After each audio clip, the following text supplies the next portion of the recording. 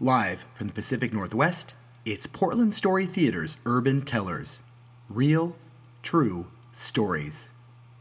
May the narrative be with you. My dad was a car guy. And when I think of the context of my relationship with my father, it's about the cars he drove, the music that we listened to in those cars, and the conversations that we had. The first car that I remember was my father's 1967 turquoise Thunderbird. I know, hot ride, right? Didn't keep it. That's the sad part of the story. So when I was 4 years old, my parents got divorced, and the Thunderbird is the car my dad used to drive from Edmonton, Alberta, to the beautiful weather of Vancouver, British Columbia. For Canadians, that is beautiful weather, people. So I started, of course, visiting my dad, and every time, because he was a car guy, it was a new car.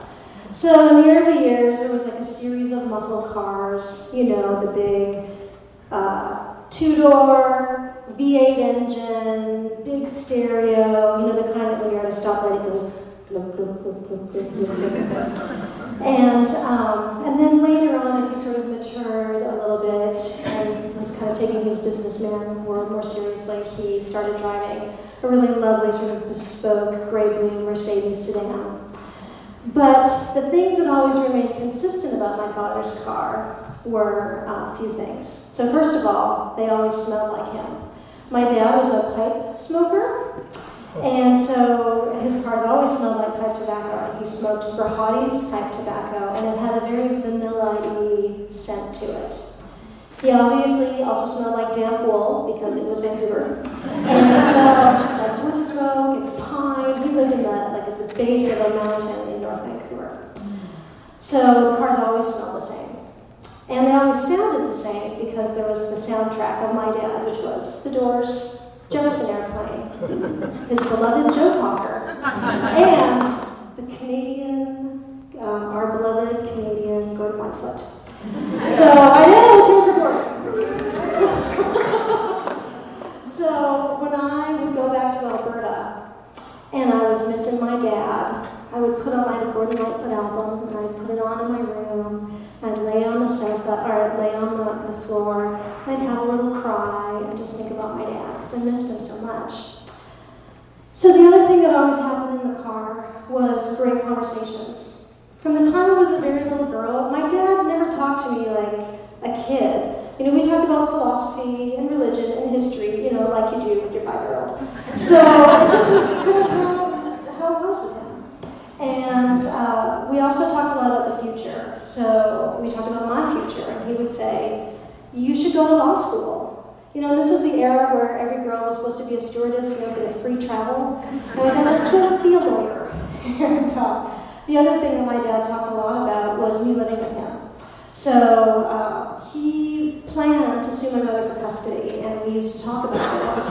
And when I turned 12, he did, and he won. And I went to go live with him. So this time he picks me up in a station wagon with wood paneling. Of course, this is the late 70s. We expected nothing less, I'm sure, right? And he has remarried and has a daughter, a new baby daughter, and so we're kind of an instant family. And for the first few months, it's great. And then my dad, who's Irish and had, you know, the fiery red sideburns, he had kind of the temperament to match. And he's just getting angrier and angrier. And so he used to have kind of this little swath of anger inside of him. Well, pretty soon the swath of anger was about this big. And we're living our lives on the edges. And really, he's getting uncomfortable to be around. He becomes verbally abusive at times. He is occasionally physically abusive. And really just not a joy to be around at all. So these are my early teen years, and so all I'm doing is bobbing and weaving the best I can. I just am trying to avoid him at any cost. And I do a pretty darn good job because I'm a teenager. So then I turned 15 and a half, and we're back in the car again because I have to learn how to drive, and he has to be the one to teach me.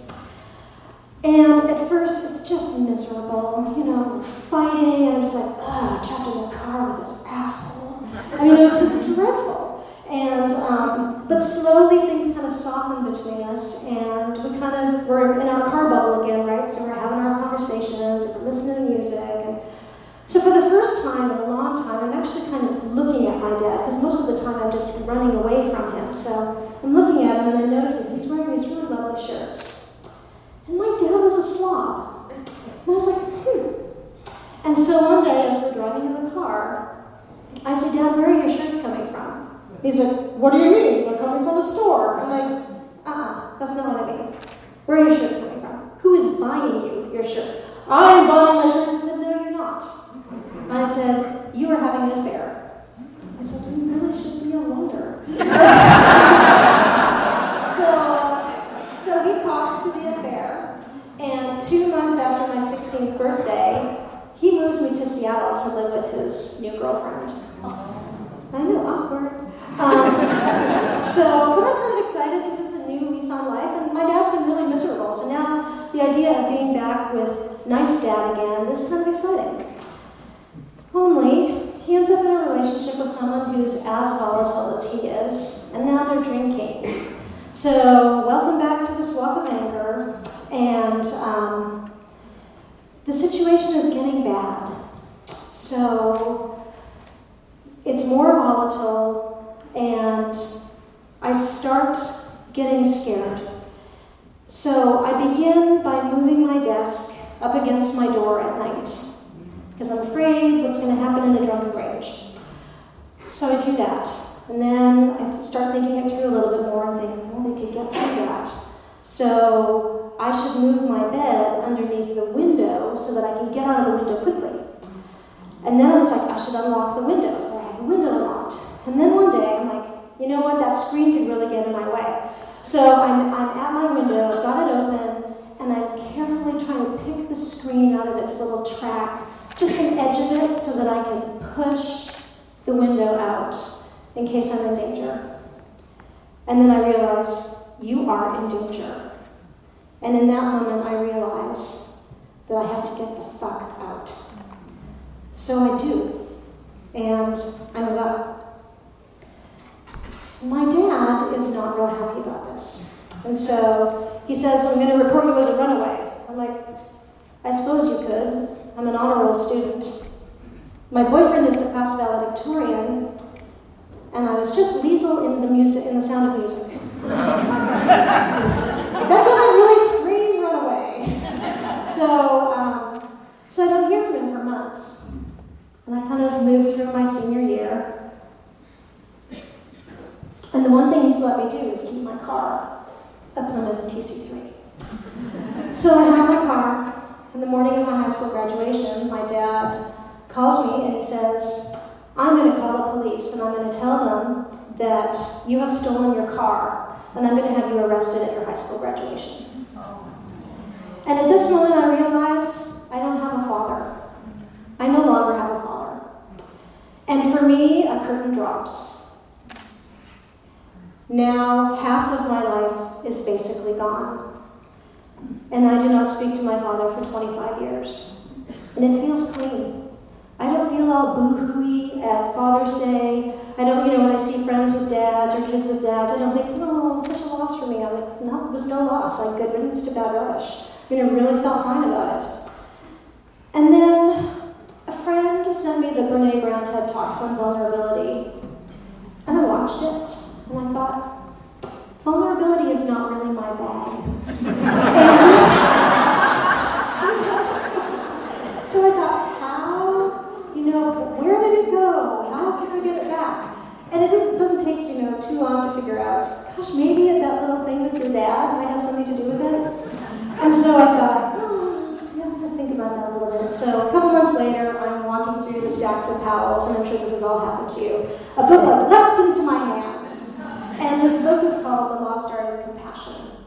And it really talked about compassion, but what I really got out of it was it's so easy to have compassion for someone who you love or care about and they're hurting or, and you want to make it better. Of course, our hearts just are like, what can I do? Make you soup, But when someone is not nice to you, compassion is a lot harder. And I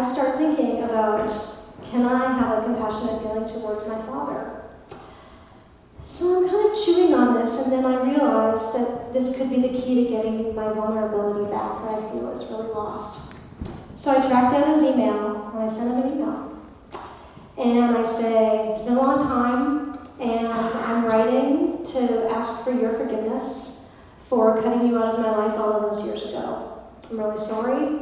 I had to do it for my own self and for my own healing, but I would like to reconnect if you're interested. So 3 hours later, I get a wonderful, wonderful email back from my dad. And he says, I thought you were lost to me forever. I was a terrible, terrible father to you. It's, of course, I who need to seek forgiveness from you. And I have been weeping for 3 hours since I received your email. So the door's kind of open. So then you know, like, now what, right? Like in the movies, there's some kind of like interesting thing that happens, but like I have to write the plot line,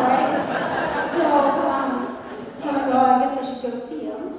So I go to see him, and he's about 4 hours north of here. And so I drive up, and we go out to lunch. And after lunch, I drive back to his house. I'm driving because my dad has had a stroke and has lost the use of the right side of his body.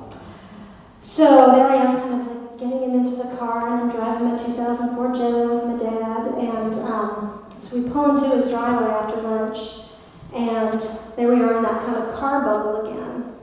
And so we just start talking. And even though we weren't going to rehash the past, of course, we went back to the Vancouver and Seattle years and what they were for him. And I learned a lot about his midlife crisis that he was having while I was living with him. And no excuses, he didn't try to make excuses, but hearing his side of the story really helped. So then the next step was to spend a holiday together, and he asked me to spend Thanksgiving with him. Again, kind of awkward. It was not a Norman Rockwell sort of scene. It just felt kind of weird. So we have Thanksgiving, and he's trying to have like a father-daughter conversation with me, but we're not in the car bubble, so it doesn't really work. So we do go into his study for a little while, and we talk, and he says, well, what's going on with you right now? Like, is there anything, what's big happening for you right now? I said, well, I've got this really amazing job interview that I'm super, super excited about. It's in 2 weeks. And he said, well, what's the date? And I told him. And 2 weeks later, on the day of the interview, I look down at my phone, and there's a voicemail from my dad. And I think, I have a dad. I have a dad who's tracking what's going on in my life. This must feel like what it's like to have a dad. And so I listened to the message, and it's not my dad, it's his wife.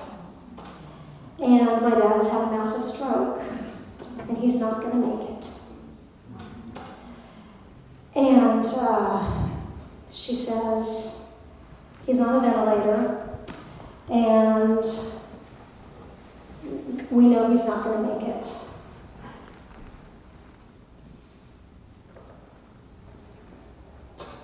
So I'm thinking, great. I can't have a last conversation with you.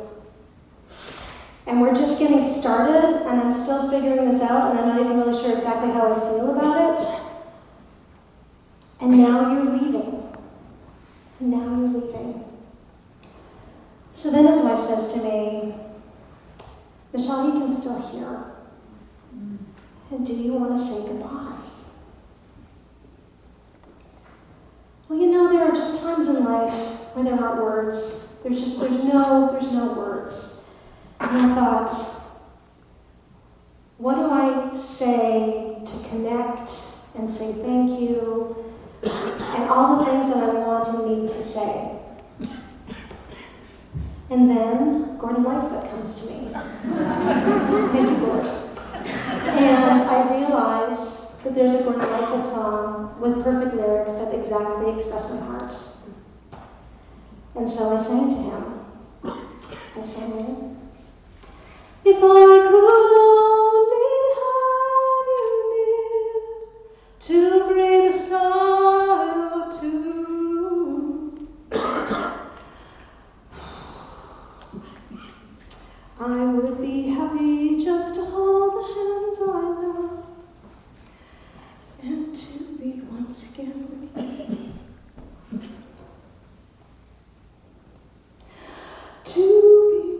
still with